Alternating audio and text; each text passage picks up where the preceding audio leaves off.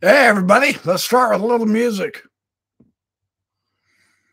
I wrote this in GarageBand.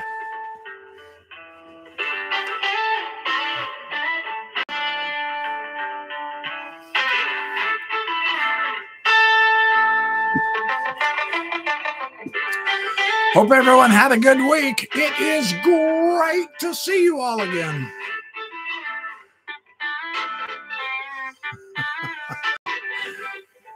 Looks like Doug Vincent and Sploinky Doink. How you guys doing? Hope you had a good week. Happy Easter. Woohoo! There's probably only going to be two of you tonight.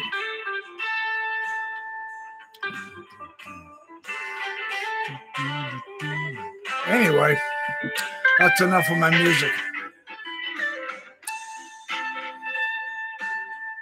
A little bit of blues I wrote in my GarageBand.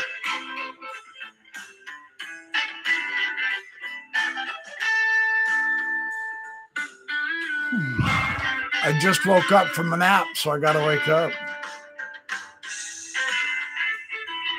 I've got a good show tonight. I found lots of good crap.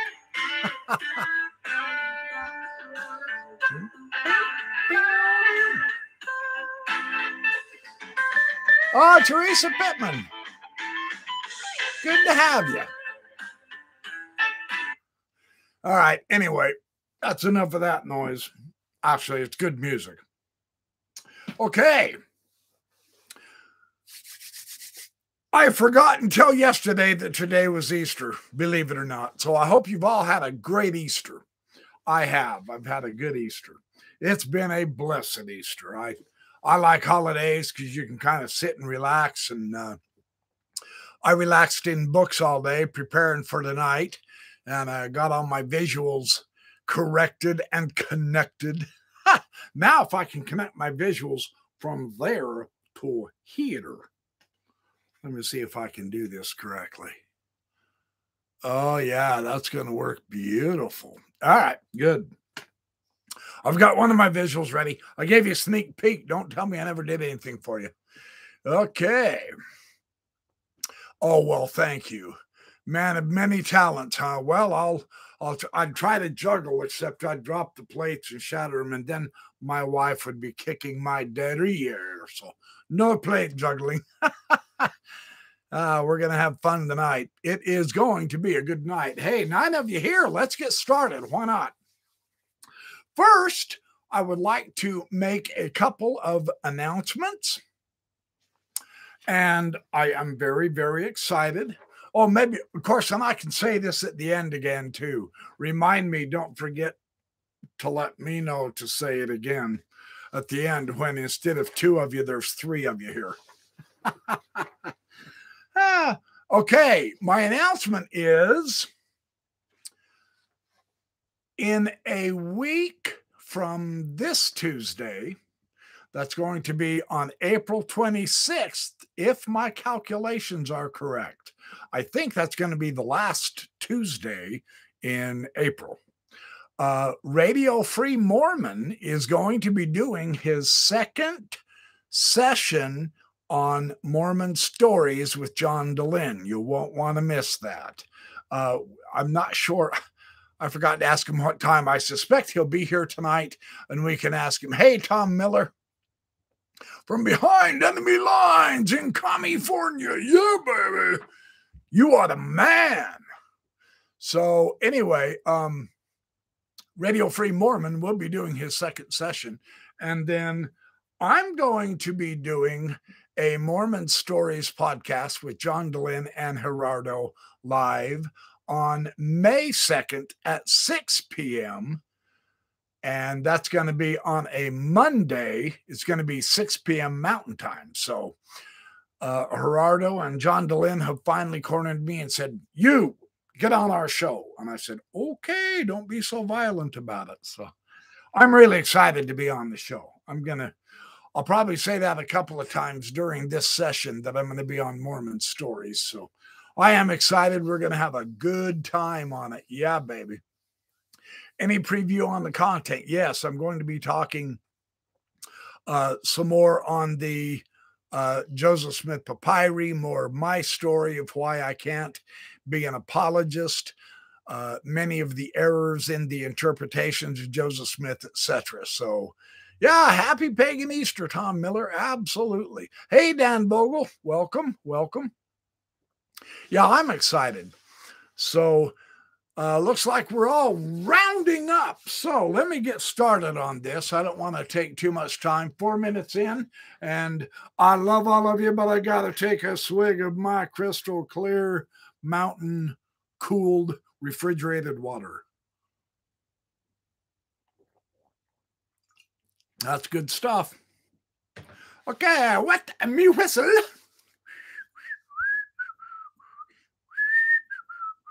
Man, I can't whistle. We're spit. So there you go. Patty Cake, how you doing? Good to see you. Yeah, we're looking forward to fun with all you people. You look like you're going to have some fun tonight. A lot of good people here. 18 of us already. 8 likes. Thank you. That's very kind. Okay, Dan Vogerl in the house. Tom Miller in the house. Splunky Doink in the house. Doug Vincent in the house. Patty Cake and Teresa Pittman. All of you wonderful people are in the house. So, let us proceed. Dan Vogerl. I have been more or less reviewing Dan Vogel's book through Stephen Smoot's review of his book, and I've discovered and I've essentially shown you, I believe, the difference between what apologetics is and what actual scholarship is. And Stephen Smoot has what it takes to produce good scholarship when he decides to, is my take on, and I say that from reading quite a few of his entrees on the internet with various different types of articles and or / types of book reviews. His book review of Dan's book is not so premium, in my opinion, because my suspicion, based on how Smoot basically skipped 90% of the first chapter and the entire second and third chapters of Vogel's book, told me that he probably didn't read the whole book. If he did, he can correct me. It's good, but he really didn't review it very well. He went straight to the part where Dan was talking about the apologetic attempts to bolster the ancient authenticity, but he skipped over the core, the cream of the crop in Dan Vogel's book, the evidence of dictation from Joseph Smith to his scribes and them simultaneously writing down that dictation. I thought was extremely well done, very eye-opening. His materials on the Khatu Min princess in the valuable Discovery Notebook was another eye-popping eye-opener, where he presented the priesthood lines from the Egyptians in attempting to situate in the historic context the actual mummies that Joseph Smith purchased along with the papyri, the 2 rolls, which he identified as the Book of Abraham and the Book of Joseph, and then the pure Adamic language, which was sensational, and that made it into Joseph Smith's Egyptian grammar, and partly into the story of the passing down of the records as well as the priesthood through the line of the fathers, which realistically Joseph Smith, or maybe Oliver Cowdery, and then Oliver Cowdery put Joseph onto it, where that same topic was discussed in Josephus, the ancient Jewish historian in Jesus's day, but it's nowhere mentioned in the book of Genesis. So Smoot skipped all that phantasmagoric materials of the historical use of the materials that Joseph Smith was involved in, because the apologists seek to pull Joseph Smith as far away as they can from the Kirtland Egyptian papers. And I'm going to call them the Kirtland Egyptian papers. That's how I was born and raised on them. That's what I'm going to call them. All of the materials Joseph Smith worked with his scribes. Oh, sure. Of course, Dan. Anytime, my friend. Paul Osborne, thank you for showing up. Yes, good. Yeah, it's a good book to read, Paul. I'm just saying. Oh, and hey, I do have another announcement. I will tie in some materials tonight on Easter. Happy Easter, everyone! With tonight's discussion, based on my afternoon research this afternoon, that I just found some stuff. So I'm going to kind of change up this material a little bit.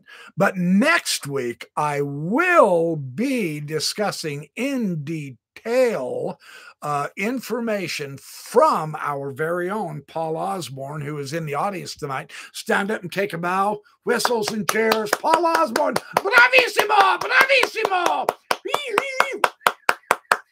Okay, yeah. Calm down, folks. Calm down. You got to let him breathe.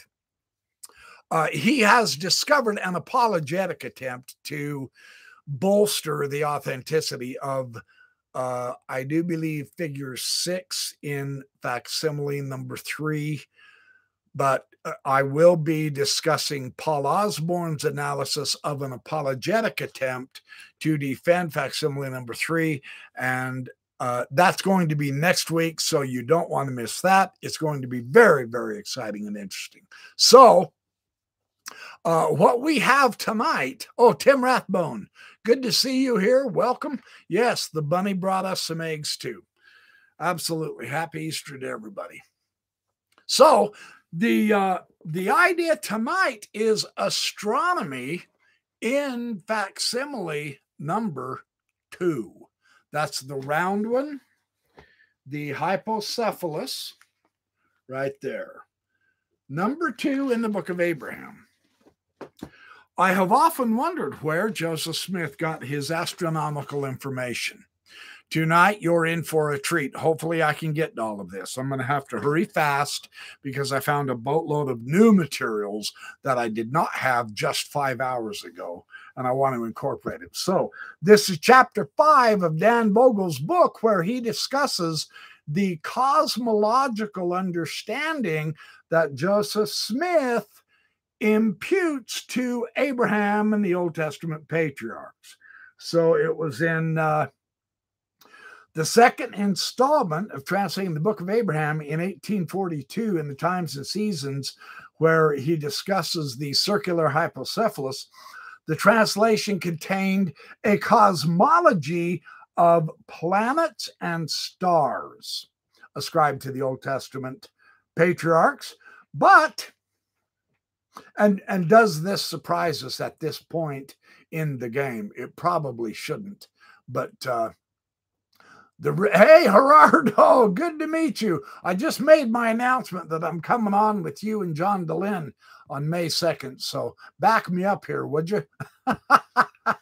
Yes, I'm going to be on Mormon Stories May 2nd, 6 p.m. Monday. Yeah, baby. Welcome. So it doesn't surprise us that the cosmology that Joseph Smith said Abraham understood is not the ancient cosmology. There's no flat earth. There's no starry dome in the sky of the firmament, etc. So it was both a mixture.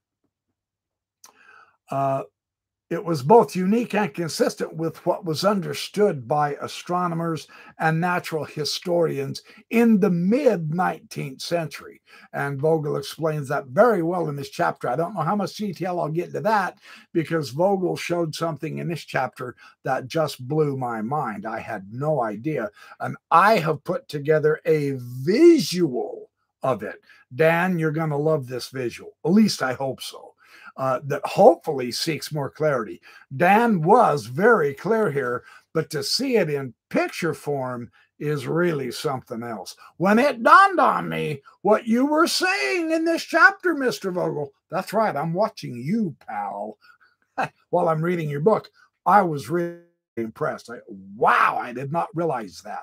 We have some new clarifying connections that are real nice here. Now, with the invention of the telescope, of course, astronomers wondered if all of those planets out there that they were looking at were inhabited as well as ours. And they utilized some of the biblical verses, Isaiah 45:18. God created the earth not in vain, to be formed and inhabited. And the Reverend Amos Pettingill, which Dan Vogerl brings up, 1780 to 1830, he reasoned that God, of course, in his infinite wisdom, created and caused the earth to be inhabited, not only us, but the cosmos as well. He was acting consistently in creating them, not in vain, but to be inhabited.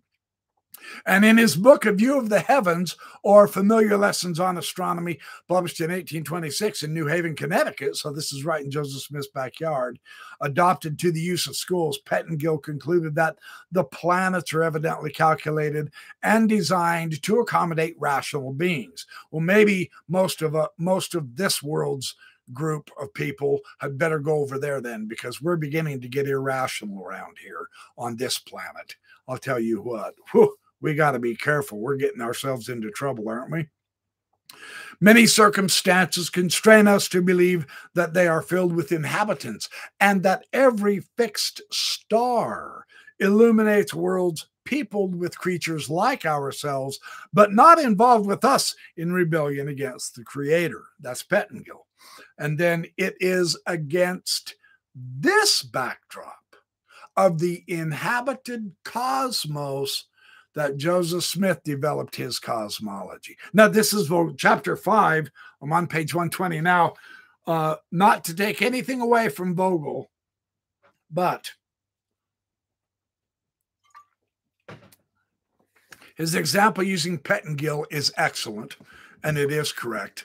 But there's a lot more to this than what Vogerl led on. Now, I understand today that it's probably criminal to try to publish everything you know into one book so that it's 4 inches thick so that you can give the full context. We've been brainwashed by our dumbing down society and government at this point, and in our school systems that is going clearly pure to pot, that we're not allowed to think for more than 10 minutes, and we really shouldn't have to buy big books and spend time studying and learning, which is bunk. However, I'm not criticizing Dan Vogerl. I'm saying he's giving us the correct nuance here, but there's another book here by Michael J. Crow, The Extraterrestrial Life Debates from 1750 to 1900, that is absolutely fantastic in showing that on both sides of the Atlantic now, in the United States, it started in the 1700s and it went all the way up into the 1900s as far as that goes, but also on the other side of the Atlantic, in Scotland, in the UK, in France, in Germany, all over Europe, this subject called plurality, they call it plurality, the plurality of worlds with living beings, was fundamentally the topic that society wanted to discover and know more about, especially, as Vogerl properly pointed out, with the invention of the telescope, and Herschel and many of those people who were using the telescopes coming up with new astronomical information, even the mathematicians, Carl Friedrich Gauss, several of the philosophers, the poets, everybody was getting in on this subject. It was the big subject. And then guess who came along and really put a wrench in the works? Thomas Paine, Age of Reason. And he said, the plurality of worlds destroys Christianity. And of course, the Christians took umbrage with this. They were highly, seriously offended, and they said nothing doing. Okay, Radio Free Mormon, welcome. I will give you some top-notch good stuff. This is the right place. I have already bragged upon you, and I will continue to do so for the next 250 years, just like I do on all of you in the audience, because every one of you are spectacular. In this text, let me show you the fullest measure of this topic. Paine caused a gigantic argument on both sides of the Atlantic with this plurality of worlds refuting Christianity. They began to gather together all their information and their analysis and their logic using the most current up-to-date astronomy and the knowledge there.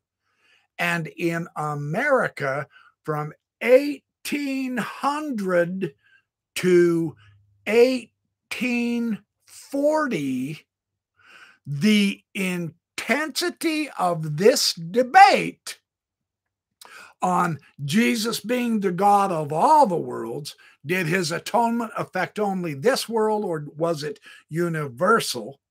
All of the major cosmological themes that Joseph Smith had in the Book of Mormon and in the Book of Abraham and in his revelations in the Doctrine and Covenants, whenever he broached this subject, the entire East Coast of America, especially in New York, became known as the burned over district because of this subject.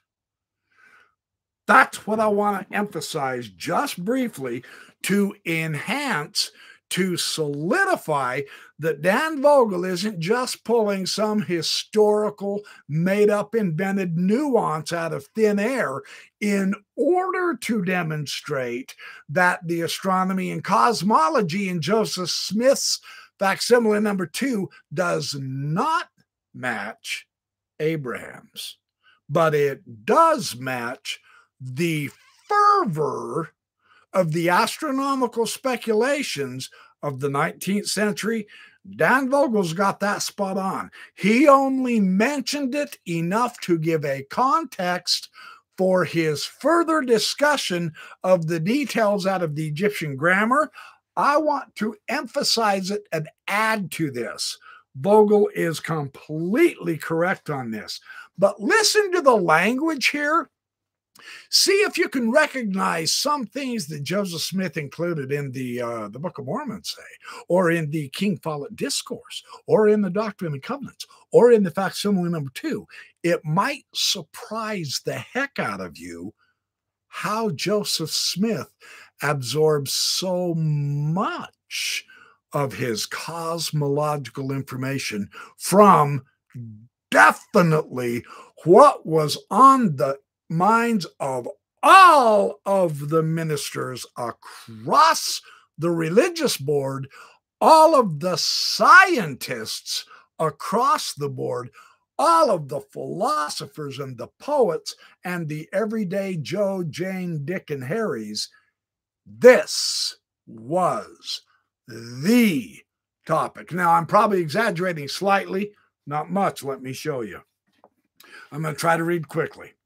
Robert Harrington, MD, in 1796. This is the extraterrestrial life debate by Michael Crow. I'm on page 168. He published his new system of fire and planetary life, showing that the sun and planets are inhabited and that they enjoy the same temperament as our Earth. The sun and planets all enjoy the identical same fire or light or heat, the same temperature, and I make no doubt the same men, animals, vegetables, and minerals, the same atmosphere and water. In short, everything the same. And he adds, what a vast idea. Interesting. This is 1796. On the plurality of worlds, James Mitchell, 1786 to 1844, presented as a lecture at the London Mathematical Society. He argues for life on all the planets and their satellites. Adam Walker, 1762 to 1841. Notice this is smack dab covering the era of Joseph Smith's life, when all of this was being published, and thousands of publications. It was absolutely available and completely in the air, and everybody was excited about this subject. And this is what Joseph Smith picked up. He was a scientific author and lecturer who shared Mitchell's enthusiasm for extraterrestrials. He suggested in his Planet a familiar philosophy that the Martian atmosphere may prolong sunlight. After describing how Saturnians see the rings around their planet, Walker urges that their eyes and constitution are adapted to making Saturn as comfortable as abode as the worlds that receive more heat and light from the sun. Concerning stars, he states that they are suns and consequently destined to give light, heat, and vegetation to various worlds, which are infinitely too remote to be perceived by us. Anybody thinking of Moses in the Pearl of Great Price, first chapter? Yeah, baby. How much too vast for the human mind is this idea? Yeah. Let me keep reading. Wordsworth's enthusiasm for extraterrestrials had not abated by 1835. William Wordsworth, one of the most famous of all poets, was writing about this subject all the time. Lord Byron, 1788 to 1824, also employed the cosmic voyage theme. I'm on page 170 now in this book. Pluralism is especially prominent in the writings of Percy Bysshe Shelley, 1792 to 1822. Shelley's Prometheus Unbound in 1820 says, "Then see those million worlds which burn and roll around us. Their inhabitants beheld my sphered light wane in wide heaven."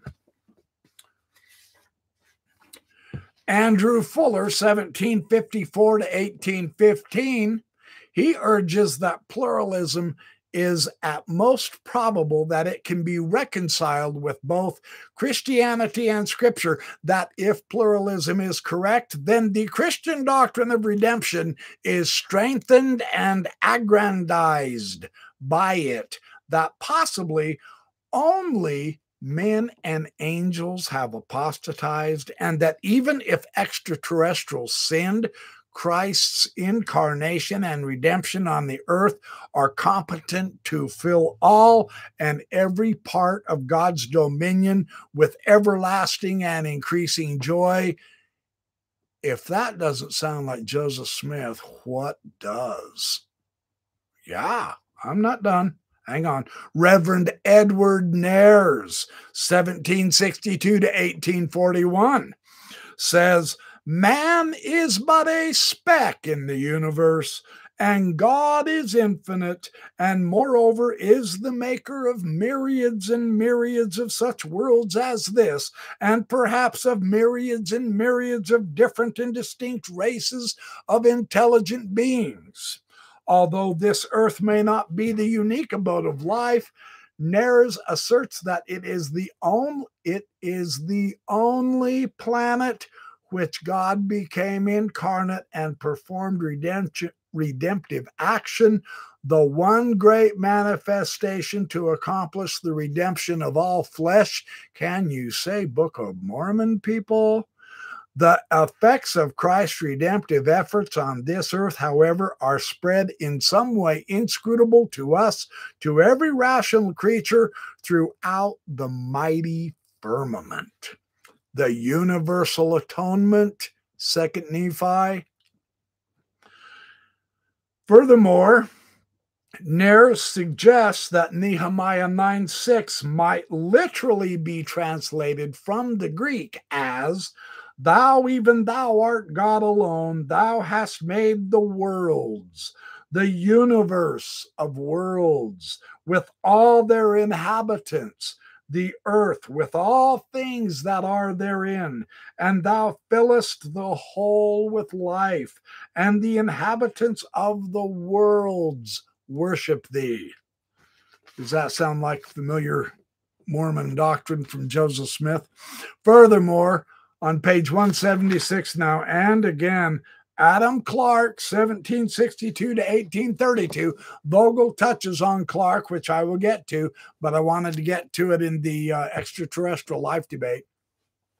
As well, Clark's commentary, even before reaching Genesis 1:2, find an elaborate table of data on the planets and satellites, and by Genesis 1:16, we are informed Dr. Herschel's discoveries by means of his immensely magnifying telescopes have, by the general consent of philosophers, added a new habitable world to our system, which is the sun.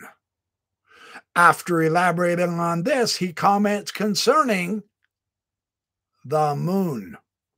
There is scarcely any doubt remaining in the philosophical world that the moon is a habitable globe.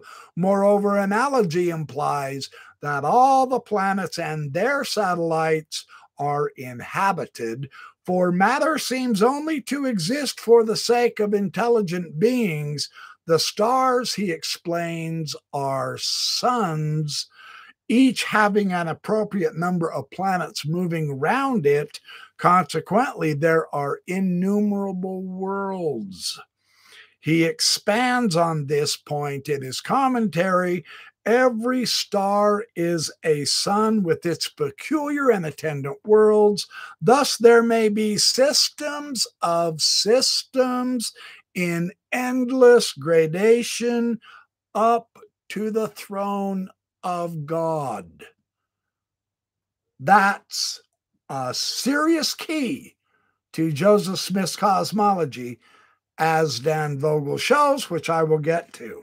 I just wanted to let you know that when I read this from Dan Vogerl, there could be some apologists who say, oh, Vogel's just misinterpreting or pulling stuff out of thin air. No, he is not.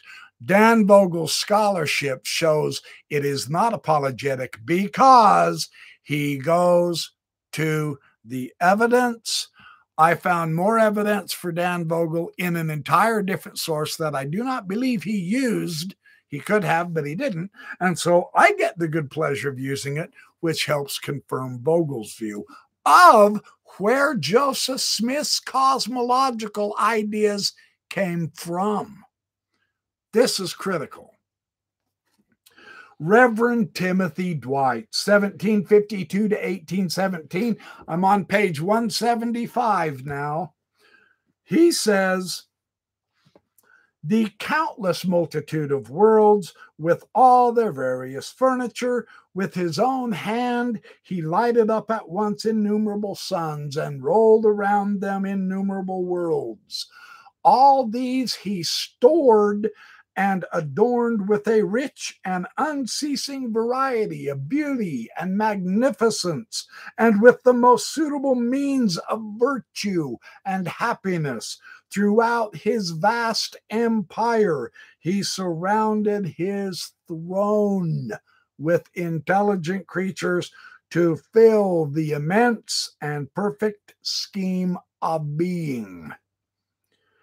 In the next sermon, turning to the omnipresence and omniscience of God, Dwight stresses the power of a God who can comprehend a universe inhabited by beings emphatically surpassing number. Book of Moses, anyone? This is very interesting. Page 176 now. The omnipotence of God, Dwight remarks in his 7th sermon, drawing on the Herschelian telescope, which shows that every star is no other than a sun, a world of light, surrounded by its own attendant planets, formed into a system similar to ours. That is very important for Joseph Smith's cosmology. Superior intelligences are even more deeply moved because they see the planets as inhabited, in all probability, by endless multitude of beings, rational and immortal. Concerning the moon, Dwight declares, it is most rationally concluded that intelligent beings in great multitudes inhabit her lucid regions, beings probably far better and happier than ourselves. After asking why God made the stars, he responds that they formed to give light and motion and life and comfort to systems of worlds, which are the residence of intelligent beings of incalculable numbers. On page 177, Dwight urges that in such phrases, heavens means but a portion of the universe. This interpretation leads him to declare other intelligent beings, therefore, and the worlds which they inhabit may be concerned in this wonderful production only in a immediate and remoter sense. Then comes the crucial passage. This world was created to become the scene of one great system of dispensations toward the race of Adam. It was intended also to be a theater of a mysterious and wonderful scheme of providence. The first rebellion in the divine kingdom commenced in heaven. The second existed here. The first was perpetrated by the highest, the second by the lowest order of the intelligent creatures. Book of Abraham, anyone? Chapter 3. Yeah? Are you getting all this? Book of Moses, his cosmology. It was definitely being talked about, argued about, discussed, and philosophized by lots of people for decades, mind you. Yes. Dwight's sermon at Yale were very influential. In some years, as many as 1/3 of the students at Yale went into the ministry because of his talking about the plurality of worlds and the inhabitants. 1/3 of the students. That is astonishing, you guys. Wow. No doubt, as these men ascended their own pulpits, many of them preached a theology that incorporated the pluralist position. In other words, this isn't in a vacuum, you know. I'm on page 178 now. Jacques Necker, 1732 to 1804, the Swiss finance minister of Louis XVI. In 1800, in one of his published books, which reveals an author devoted to natural theology, the great chain of being and the doctrine of plurality of worlds. The first discourse of the existence of a supreme being stresses God's power and God's goodness in maintaining a universe composed of innumerable suns which serve to illuminate planetary spheres, to direct their rotation, and to illuminate everywhere animate beings. I mean, this is Facsimile 2 language, you guys, right? I mean, wow. Sensitive beings, and perhaps more wise, more grateful than we are. Necker goes on to urge, citing Lambert as his source, the probable existence of 500 million terrestrial masses traversing in an ecliptic orbit the vast extent of our solar system. And he even said the comets are habitated. Now, there was a big argument about that too. He shows us in the relation in this immense space to the multiplication of beings with this end so superb and so generous. That's pretty amazing. I'm on page 179 now. And he says, Oswald, from his father's manuscript Reflections on Death, says, "Oh, innumerable worlds, which to our eyes fill the infinity of space, unknown communities of creatures of God, communities of his children, scattered in the firmament and arrayed under his vaults. Let our praises join to yours. Families of people. Now, he's talking about the inhabitants scattered across the universe. He calls them families of peoples, families of nations, assemblages of worlds. You speak with us. Glory to the master of them all, to the king of nature, to the God of the universe. This point is illustrated even more effectively from the writings of Jacques-Henri Bernardin de Saint-Pierre, 1737 to 1814. Harmonies de la nature. I can't pronounce French. I'm trying to make it sound like I can, but I can't. This was which, after its 1815 publication, available to Joseph Smith or people around him, in both French and English, attained widespread popularity. The ninth and final book of Harmonies, that devoted to astronomy, contains an enthusiastic endorsement based on analogy and teleology of life, not only on all the planets, but also on the sun, the moon, and the comets. His suggestion that the sun should be the receptacle of the Earth's inhabitants in a future stage of existence was made in all seriousness. Anyone say Brigham Young? Did I hear Brigham Young's name spoken? You bet I did. Parley P. Pratt? Absolutely. Orson Pratt? You betcha. Joseph Smith? Didn't quite go that detail, but he had it in the air. I'm on page 180 now. Louis Cousin Despereaux. I have no idea if that's pronounced right. 1743 to 1818. Proclaiming that all these worlds are populated by an infinite multitude, an infinite variety of sentient, intelligent beings who make the name of omnipotence resound in all the spheres. Probably the most prominent French literary figure of the early 19th century was Vicomte Francois René de Chateaubriand, 1768 to 1848. Christ is described as traveling through the universe, from globe to globe, from sun to sun. His majestic steps had traversed all those spheres which the divine intelligences inhabit. The divine intelligences inhabit. This is Book of Abraham language. This is Book of Moses language. This is Facsimile number 2 language. And perhaps men unknown to men. Chateaubriand's use of the word perhaps indicates that he held on other worlds as possible.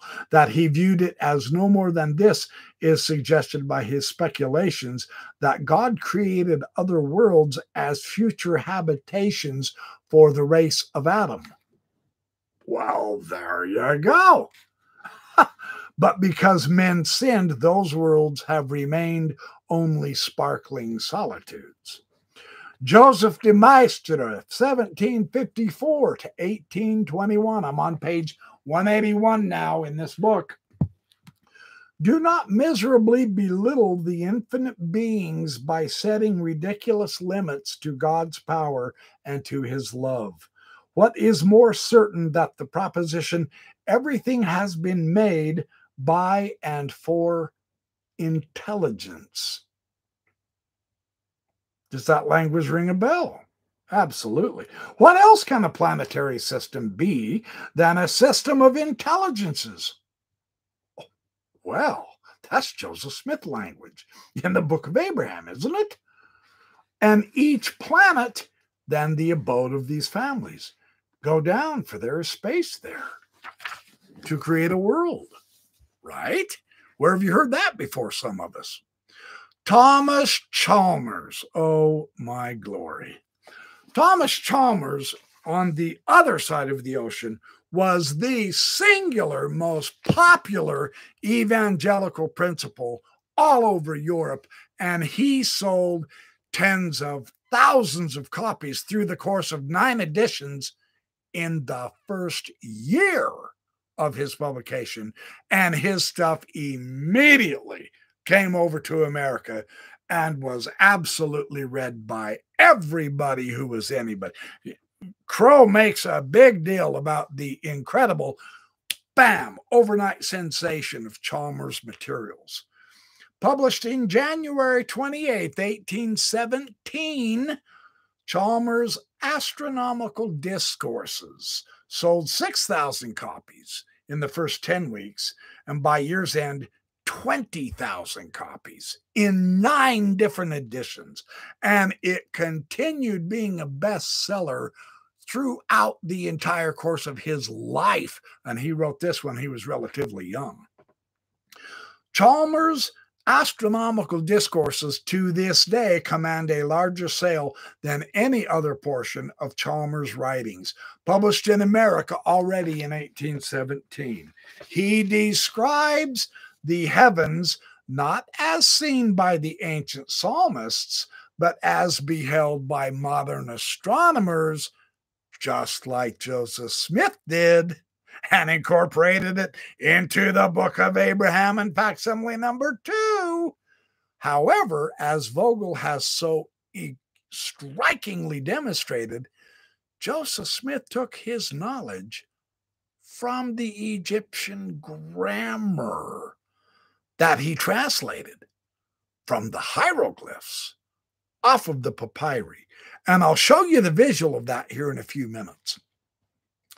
So, such instruments as the modern telescopes have revealed planets that dwarf the Earth and that, like the Earth, possess seasons and satellites. Stars in startling number have been sighted and shown to be suns that may surpass our luminary in brilliance and rival it in richness of planetary retinue.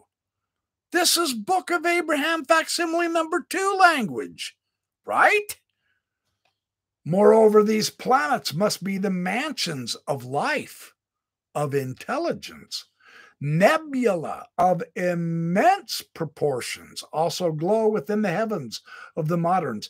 Even were the earth and all the celestial orbs visible to us to disappear, yet there are other worlds which roll afar.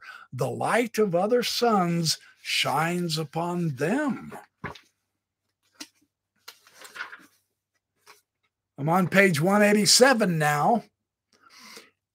For anything I know, the every planet that rolls in the immensity around me may be a land of righteousness. This leads us to the awesome thought that the universe may be one secure and rejoicing family, wherein our alienated world is the only strayed or only captive member. Intriguing language, is it not? Yeah.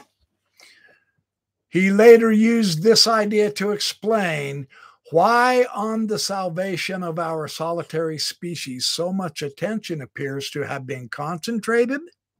After reading passages such as these, one suspects that the burghers of Glasgow returned to their work with an elevated sense of the significance of their every action.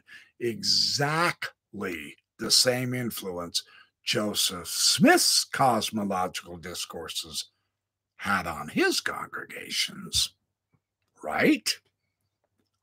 Page 189 now.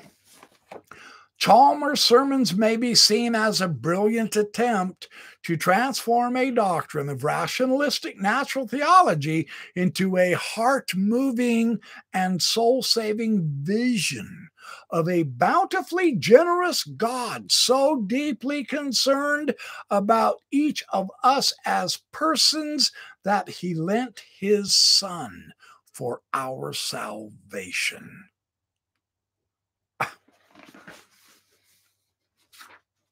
I mean, that's Joseph Smith language and concept all the way in the scriptures, isn't it? And in his sermons. Well, this was what was being bandied about on both sides of the Atlantic Ocean for decades, all throughout Joseph Smith's life and past. I'm on page 191 here. Another prominent Baptist divine, John Foster, from 1770 to 1843. We think that, accepting to minds repugnant to magnificent ideas, the probability that the other orbs of our system are inhabited worlds must appear so great that a great direct revelation from heaven declaring the fact would make but very little difference in our assurance of it. There's the clue to Joseph Smith, right? Well, I think I will make it like a revelation anyway. And he did, right? Very interesting. Because now various people reviewed this guy's book, John Foster's books and articles, and they were arguing back and forth, of course, some pro, some con. One of the reviewers, and he weekly questions the plurality doctrine. It's not surprising that none of them expresses any hesitancy at Chalmers' attempts to associate plurality of worlds with Christianity. Indeed, Foster's view is that Chalmers was not so much attempting to refute the infidel as to co-extend the truths and feelings of revealed religion, Joseph Smith, folks, with the demonstrations and speculations of astronomy. That's what he did in the Book of Abraham, Facsimile number 2, and in the Book of Abraham, chapter 3, and in the grammar and alphabet that he got from the Papyri. All of it from the roll that was the Book of Abraham, which we have shown, and we'll show it again. Very interesting here. Well, Foster does, however, express reservations concerning some of the ways in which Chalmers interweaves pluralism and Christianity, especially in his 4th, 5th, and 6th discourses. He questions the legitimacy of Chalmers' suggestion that Christ's redemptive actions and the other religions' developments of our planet are known on other planets. See, that's been the speculation in Joseph Smith's era, however, and Joseph Smith discussed it as well as some of his other church leaders, right? It's in the air. So, in a statement that seems to suggest the view that Christ became incarnate on other planets, Foster urges that extraterrestrials have religious events of comparable significance to any on this planet, making it unlikely that events of our planet would be noteworthy on other orbs. Foster also suggests that the pluralist doctrine helps explain the problem of evil on this planet by making it possible to claim that the amount of sin and misery on this planet is atypical of the rest of God's creation. And in the Book of Mormon, is it in the Book of Mormon, RFM? Radio Free Mormon, you're here. Or is it in the D&C? This world is the only world that was so wicked they would crucify Christ. That's why he had to come here. Even that was being speculated about in the air in Joseph Smith's time. Fascinating, isn't it? I'm on page 192 here. John, former periodical, describes Chalmers' book as possessing an air of philosophical grandeur and truth, and as written with an enthusiasm and an eloquence to which we scarcely know where to find any parallel. Wilson's views are shared in the later Blackwood's article, where it even suggested that Chalmers' discourses reads like an inspired book. Even stronger praises appear in the British Review now of Chalmers, perhaps in sparkling vigor of expression, opulence and control of diction, and a profound feeling of his subject. Scarcely any writer, ancient or modern, can stand a comparison with the author of these discourses. A middle position is taken in the Eclectic Review, where Foster states, "No readers can be more sensible to its glow and richness of coloring, but there is no denying that it is guilty of a rhetorical march, a sonorous pomp, a shewy sameness, a want, therefore, of simplicity and flexibility." Well, when the reader has taken time to peruse this farrago, he will perhaps no longer wonder that the preacher, in his late visit to our metropolis, excited a burst of admiration and occupied as much of the eager buzz as if a new missionary of the gospel had actually arrived from the moon to bring us news of other worlds and to strike infidelity dumb. Well, that would have been irresistible to Joseph Smith, wouldn't it? He would have wanted to get on that kind of bandwagon, and he did. And the effect was the same with his early Mormon followers. Very remarkable here. Reverend Thomas Dick, oh boy, 1774 to 1857.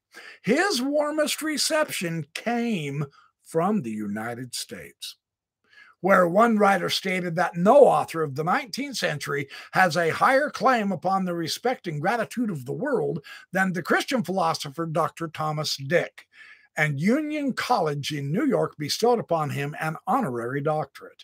What makes Dick significant in this history is that nearly all of his books were laced with ideas of extraterrestrial life. He wrote 5 main texts.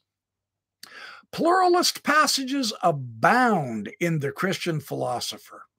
The connection of science and philosophy with religion. For example, in praising the wisdom of the deity for creating the sun of just such a size and at just such a distance as to refresh and cheer us and to enliven our soil. Dick adds that this does not preclude the atmosphere and physical constitutions of the other planets from being equally beneficial to their inhabitants, some of whom may have no need of sleep. To assert that every star is the center of a system of planetary worlds where the agency of God may be endlessly varied and perhaps more strikingly displayed than even in the system to which we belong. This is Book of Abraham cosmology ideas here in the 19th century, as Dan Vogerl shows. This is not ancient cosmology. This is the same stuff in our Book of Abraham. Fascinating. Vogerl goes into exquisite detail. I won't be able to tonight, but I'll get to some of it. God has placed within the sun a number of worlds and peopled them with intelligent beings. Moreover, I'm on page 197 now, he predicts that direct proofs of the moon's habitability will be forthcoming. Mormons predicted it was Quaker-like people. But you see, it was in the air. This is key to understanding facsimile number 2, you guys. Although populating all the planets, Dick hesitates concerning comets. Okay, so that's good. It takes him only until the second paragraph of his Philosophy of Religion text to remind his readers we have the strongest reason to believe that the distant regions of the material world are also replenished with intellectual beings in which there may be a graduation upwards in the scale of intellect above that of man, as diversified as that which we perceive in the descending scale from man downward to the animalcula, the graded of intelligences in the premortal existence. Joseph Smith put it in the premortal existence. Well, and in the Doctrine and Covenants, he put it in this existence. See, it was very much in the air. That's the point. This is the cosmology Joseph Smith inherited and wanted us to think was in Abraham's day when he was just taking it from his own. This is remarkable. The grand principles of morality now are not to be viewed as confined merely to the inhabitants of our globe, but extend to all intelligent beings throughout the vast universe. He goes on to state that there is but one religion throughout the universe. And again, I'm on page 198. His philosophy of a future state, which he dedicated to Chalmers. For example, Dick calculates that because we can see 80 million stars, and because each star has at least 30 satellites encircling it, 2 billion 400 million, 2 billion 400 million inhabited worlds must exist within the visible universe. At one point, he speculates that celestial messengers, this is a direct interpretation of one of the hieroglyphs off the Papyri. The celestial messengers will convey to us information on these worlds. I mean, wow! Joseph Smith is, woo! That's like he's quoting Joseph Smith before Joseph Smith was born, man. He draws on the highly probable, if not certain, idea of some astronomers that a massive body is located at the center of the universe to suggest that this body may be the throne of God, and that's in the text of the Book of Abraham. And I do believe this is one point that Vogerl also makes. Joseph Smith is claiming he got it off the ancient Egyptian papyri, right? Here he adds, deputations from all the principal provenances of creation may occasionally assemble. Pay attention and think of the pre-existence council of the gods in Abraham 3 here. Oh my gosh. Okay, I'll start over. The principal provenances of creation may occasionally assemble, and inhabitants of different worlds mingle with each other and learn the grand outlines of those physical operations and moral transactions. In other words, they hear the plan of God in the premortal existence, Abraham 3, which have taken place in their respective spheres. Dick's readiness to reduce the spiritual to the material extends even to the suggestion that probably angels are material beings. Again, Joseph Smith's cosmology and Thomas Dick's philosophy.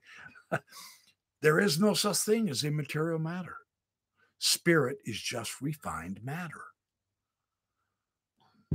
So again, on page 198, Dick does break new ground in assigning specific numbers for the populations of the planets and planetoids, and even for the edges of the rings of Saturn. Fascinating, isn't it? Basing his calculations on the population density of England being 280 persons per square mile and neglecting the possibility of oceans elsewhere, Dick constructs a table in which he assigns every planet and planetoid in the solar system except Vesta a higher population than the Earth. It would be presumptuous in man, he says, to affirm that the Creator has not placed innumerable orders of sentient and intelligent beings throughout the expansive regions of the sun. He all but carries out the calculation by noting that the surface area of the sun is 31 times the combined surface areas of all of the other solar system objects. And there is his table. And you can see he has hundreds of millions of inhabitants in the solar system. You can pause the video when you watch it and read that. That is amazing. And then I'm still on page 199 now. Having discussed pluralistic ideas in nearly every section of his book, Dick devotes his last chapter to the 5 arguments. There's 5 arguments for the plurality of the worlds. I think Dick was channeling Joseph Smith here. Let's take a look. Okay, 1. There are bodies in the planetary system of such magnitudes as to afford ample scope for the abodes of myriads of inhabitants. 2. There is a general similarity among all the bodies of the planetary system, which tends to prove that they are intended to subserve the same ultimate designs in the arrangements of the Creator. 3. In the bodies which constitute the solar system, there are special arrangements which indicate their adaptation to the enjoyments of sensitive and intelligent beings, and which prove that this was the ultimate design of their creation. 4. The scenery of the heavens, as viewed from the surfaces of the larger planets and their satellites, forms a presumptive proof that both the planets and their moons are inhabited by intellectual beings. 5. In the world we inhabit, every part of nature is destined to the support of animated beings. Now, Dick was sufficiently informed astronomically to know that serious objections could be brought against these arguments. For example, he knew that some astronomers objected to populating particular celestial bodies because no evidence of atmosphere on them could be found. This objection Dick dispatches by proposing that their atmospheres are invisible and purer than ours. And from this, he concludes the moral and physical condition of their inhabitants is probably superior to that enjoyed upon the earth. We ought to view the approach of a comet not as a harbinger of evil, he says in another publication, but as a splendid world. He changed his view later on about comets, later on in life. We should view a comet as a splendid world, conveying millions of happy beings to survey a new region of the divine empire. On page 201 now, the likely population of the visible universe. I don't even know how to pronounce this number. There it is, right on top in orange. It's 60,573, followed by 3, 6, 9, 12, 15, 18 zeros. In other words, a lot. So still on page 201, turning to the question of whether we may ever enjoy an intimate correspondence with beings belonging to other worlds, he suggests that although this is not now possible, man is destined to a future and eternal state of existence where the range of his faculties and his connections with other beings will be indefinitely expanded. In his section on Nova, Dick discusses the views of Samuel Vince, 1749 to 1821.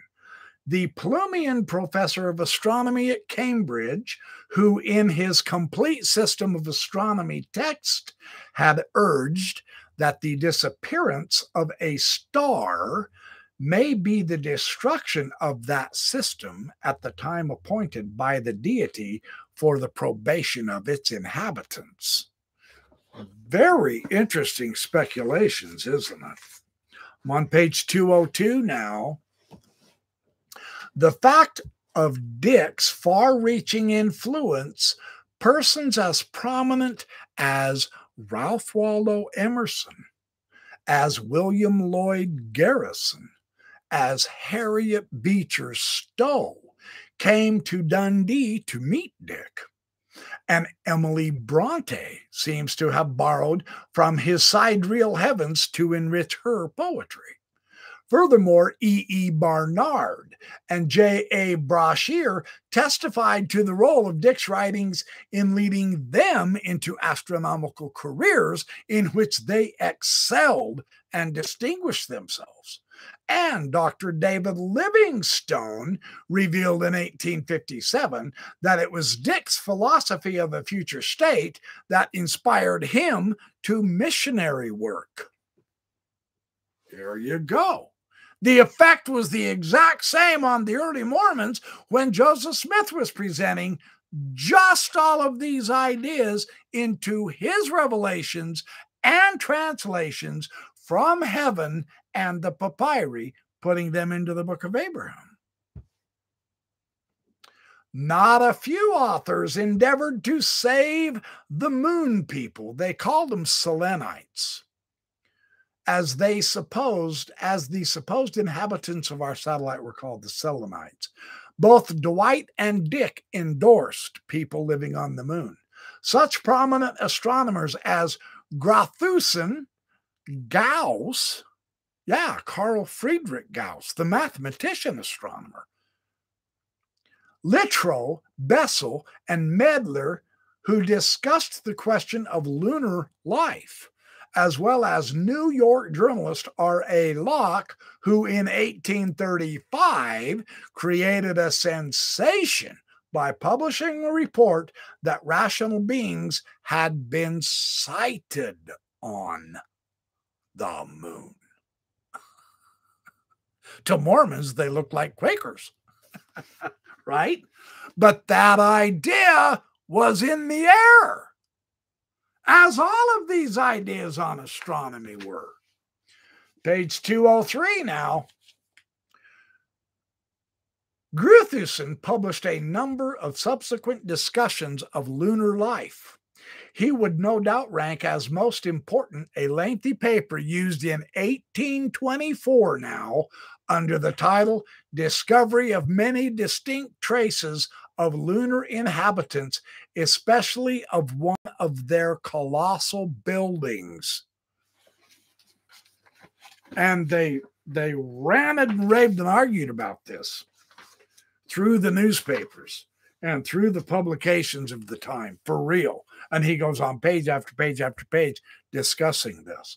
On page 207, in the last year of his life, Carl Friedrich Gauss once again became involved with pluralism. William Whewell sent copies of his 1853 anti-pluralist book to Gauss and to Alexander von Humboldt, another world-famous scientist, on March 4th, 1854. Now, this is post-Joseph Smith. The reason I'm reading this is I'm going to show you that this subject was as prominent and discussed and argued about both before Joseph Smith, during Joseph Smith, and well after Joseph Smith. This is not just an anomaly for 2 weeks that Joseph Smith luckily found out. This was the reason the fervency of the preaching in New York occurred that caused it to become the burned over district, because of this subject, the plurality of worlds. And Joseph Smith is right in the thick of this thing, man. So he had claimed in his book that only the earth can be inhabited, because all intelligent beings are by their nature sinful, and the redemption, the crucifixion, happy Easter. Boy, this discourse is happening to be an Easter message after all, isn't it? Isn't that fun? That's cool. The crucifixion, the redemption, cannot be repeated on the many millions of nebula observed by Ross. Well, Gauss responded on the 5th of May, 1854, urging that the idea that life is limited to the Earth could not be maintained, even by a person who strongly believes in the literal truth of the Christian dogmas. Gauss also faults Whewell, and with him Bessel, whom Whewell had cited in support of his anti-pluralist position, for their rejection of lunar life. Gauss said, "It would be very precipitous to deny, without elaborate argumentation, all inhabitants to the moon. Nature has more means than a poor man may divine." Gauss had adopted the doctrine that after death, our souls take on new material forms on other cosmic bodies, including even the sun. Take a deep breath, man. Baron Wolfgang Sartorius von Walterhausen, an intimate friend of Gauss, revealed about Gauss that he held order and conscious life on the sun and the planets to be very probable, and occasionally called attention to the action of gravity on the surface of heavenly bodies as bearing preeminently on this very question. Considering the universal nature of matter, there could exist on the sun, with its 28-fold greater gravity, only very tiny creatures, whereas our bodies would be crushed. So the evidence is, in short, very strong that Gauss and Grothusen and Littrow and Olbers of Olbers' paradox fame, he was also in this discussion. Why is the night sky black? The Olbers paradox, a famous astronomical concept. They all accepted life on the moon and elsewhere in the universe, even while differing markedly in readiness to make their convictions public. So what the reason, see, oh man, that's my discourse tonight pretty much. It's okay, because what I want to do is I want to establish something very firmly here. I have seen apologetic attempts that say that anybody who will disagree with the Mormon apologists, or who will give a different interpretation, whether it's scientific, scriptural, historic, philosophic, from the church leaders, etc., they're just kind of pulling air out of the wind. They're lying. They are just inventing evidence, etc. When Dan Vogerl establishes the context in chapter 5 in his book on the basis of Joseph Smith's Astronomy, in Facsimile number 2, and in the Egyptian grammar, he is pulling it with the evidence of the background that the universe has inhabitable planets and there is intelligent life in the universe. This is the background of Joseph Smith's cosmology. He only mentioned a couple of items because, of course, Vogerl is laser focused. I'm not criticizing Dan Vogerl for doing it this way. I'm saying his laser focus was going to be on the papyri and the evidence of Joseph's translation and his exploration of that, right? So Vogerl did very excellent in bringing at least to our attention I presented vastly more evidence showing that Vogel is not just out there whistling Dixie. That was my intent tonight to show, because this affects so many other revelations, so many other Joseph Smith sermons, so many other translations and philosophical concepts with which definitely, I mean, you can read all about this in the Journal of Discourses, man. The Pratt brothers, both Orson and Parley P. Pratt, picked up on this enormously. Brigham Young picked up on it. Heber C. Kimball, in kind of his dunderhead pioneer way, tried to discuss it. Orson Hyde. It's all over the place on this cosmology of the eternal worlds, the premortal existence of spirits as an analogy, one intelligence above another one, etc. All of this grand plan of God was in the air. And that's really important when it comes to getting to the papyri and the hieroglyphs. And that I've taken up enough of your time. It's Easter night. I apologize. I did not get to the full subject of Vogel, and I will do so next week. I will continue this, and then the week after that, I will pick up Paul Osborne on his showing the apologetic efforts of supporting Facsimile number 3, figure 6 is completely faulty. And in the meantime, if I could say, while there's a few of you here still, I have an announcement. I will be on the Mormon Stories podcast with John Dehlin and Gerardo on May 2nd. That's a Monday at 6 p.m. Mountain Time. I'd love to see absolutely every one of you here over there. And in fact, I do have another announcement that Radio Free Mormon is also going to be on John Dehlin show, Mormon Stories, completing his it's going to be his second time on Tuesday, I believe April 26th. If I'm wrong, he'll correct us in the comments. So why don't I take just, 15 minutes or so and chat at you? I want to save the rest of Vogel's materials for an actual formal presentation, because how Vogel does this is so cool. And I want to take the time. I don't want to feel rushed.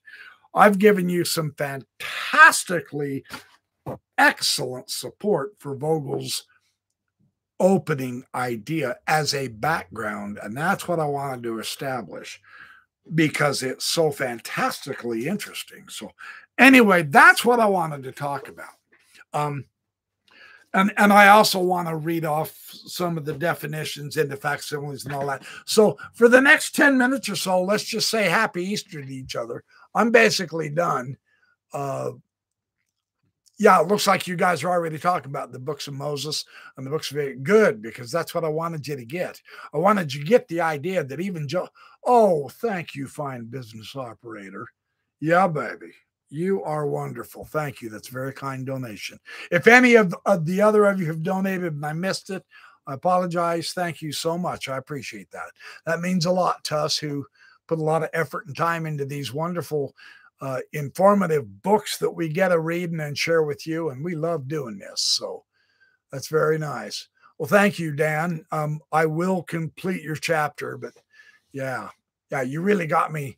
You really got me hopping when you actually showed that this was the basis, astronomically, philosophically, if you want to approach it that way, for Joseph Smith's astronomy. In fact, Facsimile number 2, because I've often thought through the years, where did he get his astronomical stuff, his astronomical stuff?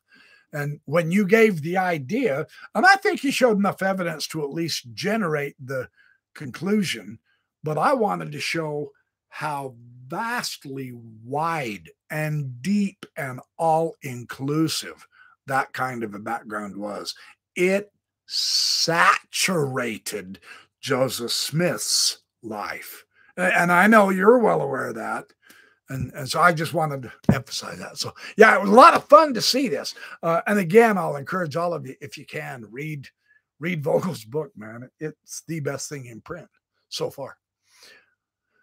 Oh, thank you, Radio Free Mormon. That's very kind of you. You're very generous, my friend.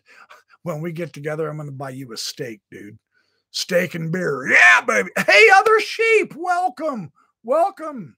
Thank you for coming on. Just off work. We'll rewind tonight. Yeah, happy Easter. Yeah, I'm just finishing up. I got the absolute beautiful background context that Vogel described. I emphasized that and added the evidence to his claim, which is fundamentally spot on. And I just want to keep that clear in case there's others who will say, well, no, Vogel's miscontexting this, or Vogel is a critic, always takes things out of context and all that. Nope, I'm not going to let crap like that fly anymore. There's no way he's doing that. That's just anti-Mormon antics. Yes, the 15 moving. Yes, absolutely, Dan. The 15 moving and fixed stars reflecting the hierarchy. Yes, I will get into all that detail next week. Absolutely. Yeah, that's why I want to stop right now, because that kind of detail in your text is really cool. That was the eye-opening stuff. I won't forget that. Thanks for the reminder. And then not next Sunday, but the Sunday after next. I know it seems like I keep putting off Paul Osborne. I'm not trying to, Paul, but I will tackle Paul Osborne's excellent information on one of the figures on facsimile number 3. He's got some fantastic materials. I mean, I don't know of anyone in print or on the net right now who knows facsimile number 3 and all the basic Egyptological background to facsimile number 3 than Paul Osborne does. I mean, he even rivals Robert Rittner, and that almost sounds blasphemous, but I'm not even joking. Paul Osborne is a jewel, man. So I am looking very forward to sharing his information in 2 weeks from tonight. So, oh, and Goaty McGoatface, good to see you here. Yeah. And John Snedeker, good to see you here. Welcome. Mike Weiss, good to see you here, my friend. Yeah. And Blessed Patty Cake. Oh, Doug Lyman, good to see you too. Well, we're glad you showed. Oh, William Graves, thank you. Anyway, William Graves, yeah. Teresa Pittman. Oh, thank you, Teresa. That's very kind of you to say. And I'm really glad you could show up.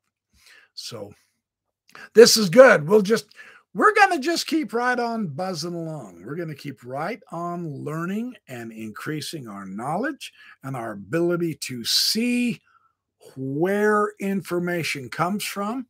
Dan Vogerl has added tremendous clarity, with which I really appreciate.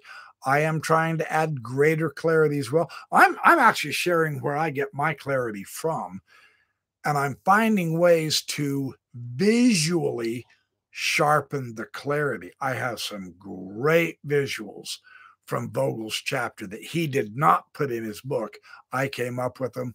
I'm looking very forward to showing you guys those next week. I promise you'll love these. Oh, I was so excited. I couldn't hardly sleep last night. So anyway, excellent stuff. Very good, very good. Yeah, Mike Weiss. The moon quakers live on the dark side of the moon. Yeah, that speculation is not offhanded. Because that is how the pluralists maintained their view as telescopes got stronger, according to Crow in his book that I was elaborating on. When the astronomers and scientists finally said, look, really, seriously, our telescopes are powerful enough that we do not see anybody on the moon, the argument was, well, we're looking on the wrong side. They come around every now and then and we've seen them, and then they go live on the dark side. I'm serious. In other words, the problem, as Crow shows in his summation of the entire 200-year debate, the problem with the plurality of worlds is that it is unfalsifiable, right? That's why they could keep the idea alive for centuries. Very interesting how that works. Yeah. Yeah. Okay. Yeah. Looks like you guys had a good time. I'm really glad. I love it when you guys have a good time. Well, that's true, Dan, but oh, talk about fussy. Dan Vogel giving us more technical details. Uh, well, thank you, Tom Miller. That is my goal. We want clarity. And that's what I'm getting from Dan Vogel and Radio Free Mormon and Bill Reel and Brent Metcalf and Paul Osborne and all the people on Shade's message board who discuss the papyri and the translation and all that. It's really nice. That's what makes Paul Osborne's Delmarva Peninsula Theory, a Book of Mormon geography, so amazing. And I will be getting on to that eventually too. I have not forgot you, Paul, my brother. No, we will be bringing up Book of Mormon geography again. And I'm going to be using Paul Osborne's material. Very interesting stuff. Well worth knowing. And for lack of a better way to describe it, Osborne brings clarity. And that's what makes all this stuff so exciting. Yeah, I love it, man. Yeah, for real. Stay tuned. We have boatloads, and I mean hundreds of more podcasts between Mormonism Live and between my live. And I mean, now you guys need to check Mormon Discussions Inc. on the main page because there's several other podcasts. Nemo has his podcasts, Rameumptum Ruminations. Scott runs that site. He's been having some good stuff, man. He's been analyzing with someone else Fawn Brody's book, No Man Knows My History. And that's a good little series. So there's a lot of podcasts. I can't remember the name of the Analytic Mind or something like that. Radio Free Mormon will straighten me out. But yeah, there's some good stuff. Mormon Discussions Inc. is growing, producing more podcasts on social issues, on scripture studies. Bill Reel just mentioned again in his annual review about what we're doing, his Historic Jesus podcasts, stuff like that. Radio Free Mormon just yesterday published another podcast, excellent podcast, on Jesus and Easter and the astronomical full moon concept with Passover and all that. I mean, we've got a lot of stuff kicking out. We've got a lot of talented people. So there's no loss of fabulous materials to learn for the next, I'll say, 200 years if we all live that long. So I agree with what Dan Vogerl just said. Absolutely. It's fun to shake off the apologists and start studying the Book of Abraham from the 19th century view. It is actually, and I 10 years ago, if you had told me I would say this publicly, I would have laughed you off the stage, but it actually is more refreshing to read Joseph Smith from his environmental setting. It's much more realistic, incredible, but it's actually, and I know some won't believe me, and that's all good. It doesn't matter. It's okay. We can all disagree and remain best friends because that's what we're going to do anyway. But it's actually more enlightening. It's more exciting. Yeah, that is so interesting how that works. So hit the like button, you all. Oh, that's Mike Weiss saying that. Yeah, hit the like button a few times. I hope you guys enjoy these. I want to give you the best information, and I want to do it in such a way that I won't put you to sleep. So I hope that works out. I appreciate you keeping coming back. I mean, it makes me want to study harder so that I can give you good quality crap, or stuff. Yes, kicking it with Carrie. Absolutely fine business operator. You betcha. Yeah, the diversity. Yeah, Mike. Other sheep. Yeah, that's what I was trying. Yeah, the Mormon Discussions Inc. diversity has really almost exploded just within the last 6 months. It's really spectacular. I mean, since I jumped on, I've been with them now, associated with them almost 9 months. And I'm just really impressed with our growth. In just 9 months, I mean, Bill and RFM have added, I mean, what, 9 other podcasts. It's pretty impressive. Really good stuff, man. So there's a little bit for everybody. That's what I love about it. Yeah, no kidding. So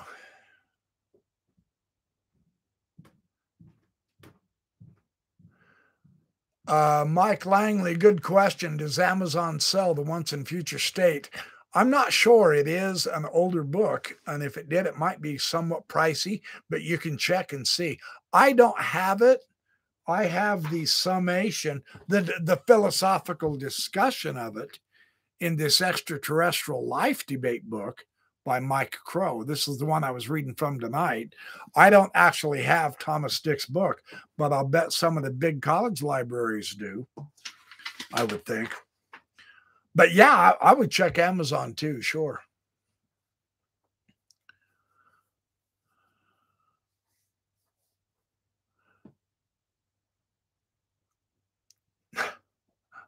Okay. Uh-oh, it wasn't on Amazon. Dadgummit. Maybe some of the university libraries. I wonder if there's some online, might be considered a rare book, in which case you might be spending a lot of money for that. I'm not sure. Good question. I haven't honestly looked, but I honestly will. Yeah, that'd be actually fun to have because, I mean, just, and really seriously, I mean, let's be realistic.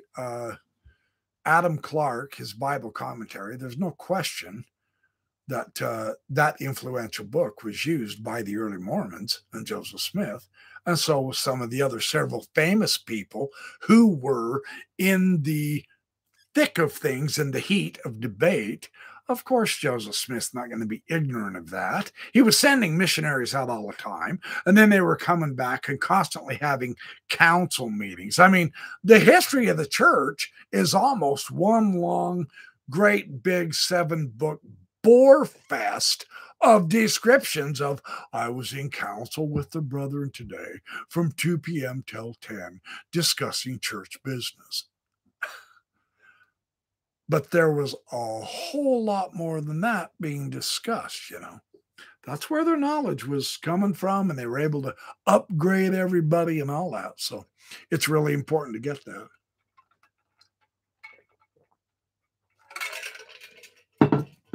Fun stuff to study without question. Patty cake. Excellent point, dear. Thank you. Someone ask Sandra Tanner and come back and tell us if she has Dick's book. That is a great suggestion. She was an avid collector of stuff like that. I wouldn't have thought of that. Thanks, Patty Cake. Great suggestion. Yep.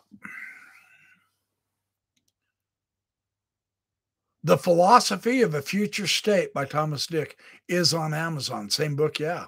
Yeah, that's it. That is it. So it is on, Mike Weiss says it is on Amazon. Yeah, that's the one. How much is it, Mike? I'd like to know.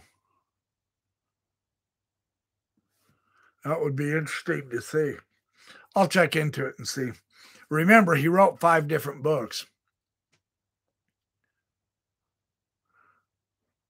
$12? Crap, man, I'm going to go order it. That's not bad. Well, it'll be fun because we could find out other stuff that the thing that Crow found is in every single one of his books, the idea of the plurality of worlds was brought into his subject in one way or another. Now, of course, he was like Chalmers in that respect, that he was trying to evangelize everybody. So we have to be careful about that. But yeah, he was very influential. Absolutely. Boy, I mean, yeah.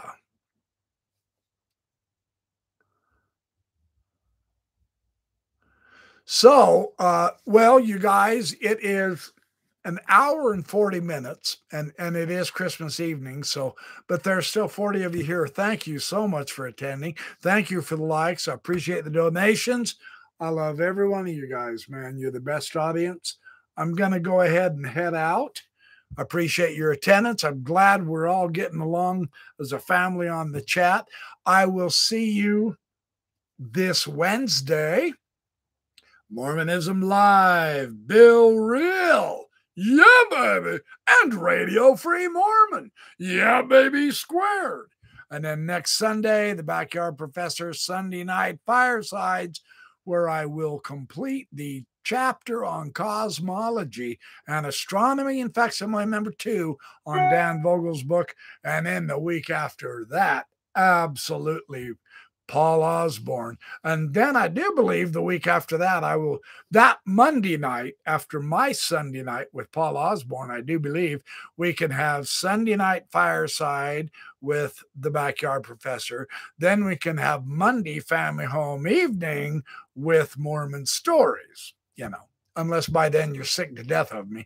You guys think you have it rough? I have to live with myself. It's a good thing I'm an optimist and I'm always in a pleasant mood, though. Woohoo! That makes it easier for my life. I'm not kidding. So anyway, yeah, happy Easter, all of you. Ishtar, yeah, baby. Yeah, baby. That's what I'm talking about. Okay. Huff Daddy, good to see you here. Thank you for showing up. I didn't get to say hi to you. I'm glad you showed up. Appreciate all you guys. I'm going to sign off. I will see you guys Wednesday night and then next Sunday. All right. You have a good rest of Easter. Be safe, do well, have fun, be good, make lots of friends. Seriously, be nice. It's time. The world needs nice right now. So, all right. I'll see you in a few more days, you guys. Hasta la vista, baby.